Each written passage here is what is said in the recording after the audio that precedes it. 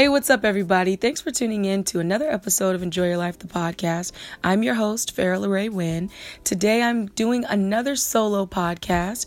I did a solo episode a few weeks ago, and we have some amazing guests lined up for the next couple of months. But I kind of wanted to talk on this topic by myself today, just because it's something that I feel we all encounter on one level or another, and that is the flaws of perfection. And I use the term perfection with an air quote because I'm coming from the perspective of the world's view, the world's idea of what perfection is. So we're talking about the flaws of that perfection. So I have 3 points that I want to focus on. We have 3 points from the world's view of what perfection is, and then 3 points on what the Bible describes as perfection. So as we know, the world feeds us this false idea of perfection through social media, through entertainment, television, on our jobs, at school, and it is even oftentimes creeping into the church. But there's this idea that we have to alter ourselves mentally and physically and emotionally just to fit in and just to be accepted by people and just to be someone that is considered with high regard amongst other people, whether that be getting breast implants or butt injections or having large amounts of money or living in a certain neighborhood or having a certain car that you drive or lease because you can't even afford to buy it. Whatever that is, excuse me, the world is feeding us this false idea of what it looks like to be perfect. Whereas the Bible, it does talk about perfection because, people like to say nobody's perfect, which is oh so true. But the Bible does talk about striving for a certain perfection. And in Matthew 5:48, in the English Standard Version, it talks about being perfect because our Father is perfect. Now, that word perfect translates as holy, to be holy, for God is holy. God has a specific standard of what that holiness or that perfection is through his word. That is applying the whole armor of God, putting all the whole armor of God. That is walking in the spirit, that you don't fulfill the lust of the flesh. That is minding the fruits of the spirit. That is obeying the entire Bible and looking at things like the book of Proverbs that teaches us how to walk in wisdom and how to cater to our families and how to be the women of God that he desires for us to be. All throughout the Bible, there are different scriptures that explain specifically how we can be perfect or how we can strive for that perfection or that holiness. So let's talk about the world's view, the three flaws of the world's perfection. Number one, their view causes us to take our eyes off of God. The word says, we're in this world, but we are not of it. It says, be not conformed to this world, but be ye transformed by the renewing of your mind. What does that mean? Renewing our mind means constantly being in prayer, constantly being in the word of God, constantly fasting, constantly seeking God for what he desires for us to do, rather than allowing the world to take our eyes off of him and his ultimate design for our lives. So when we follow after the world's flaw or the world's false perception of perfection, it causes us to take our eyes off of God. Number two, it allows insecurity and vanity to set in. Now, I know that's a complete oxymoron because it's like, how can you be vain and insecure?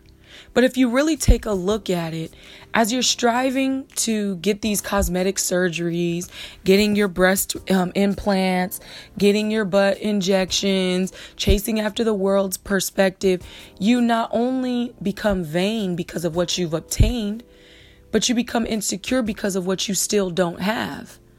When you're vain, you're looking at the person that's beneath you as, oh yeah, see what I have, look at what I have, look what I can do, look what I'm capable of, look what I can afford. But then you also have someone who's still better than you, who still has more money than you, who's still more popping than you, whose breast job is better than yours. And you're looking at them and now you become insecure because you're following after what the world says is perfect, what the world says you need to be, rather than what God says you need to be. And now you're stuck between a rock and a hard place and really don't know how to feel. And number three, the world's view of perfection creates this never-ending longing for a false image of one's self.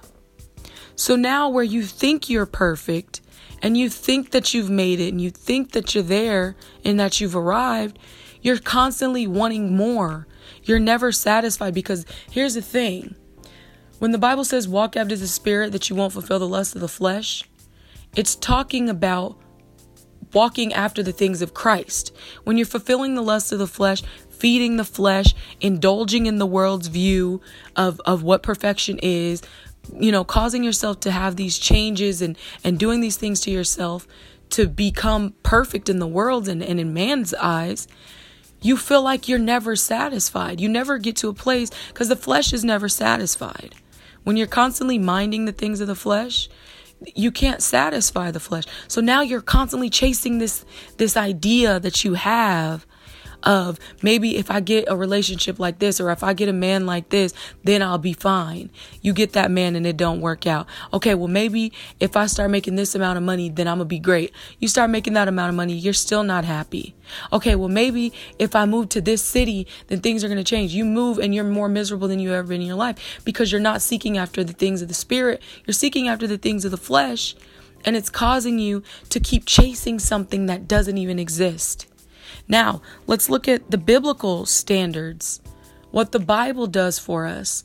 When we're looking at the biblical standard of perfection, let's look at what this does for us. Number one, love for oneself and others becomes second nature. The Bible is filled with, the Word of God says, with loving kindness have I drawn you. The Bible is filled with such love, such compassion, such contentment, such peace, such grace, that not only will you be at peace, not only will you have love for yourself and not be striving to become this person that the world tells you need to be, but you're shedding that love to someone else. Now you might be, again, I always talk about this. The Word says we are living epistles read by men. That means that we are walking, talking, living, breathing scriptures. People who don't know Christ, people who have never had an encounter with Him, people who don't read their word, people who don't know what it means to fast and to pray, they're watching us. And when they see how we react to certain situations, when they see that we are content within ourselves, when they see that we love ourselves for who we are, when they see that we are striving for a spiritual satisfaction and not a fleshly or a natural satisfaction, that might save someone else.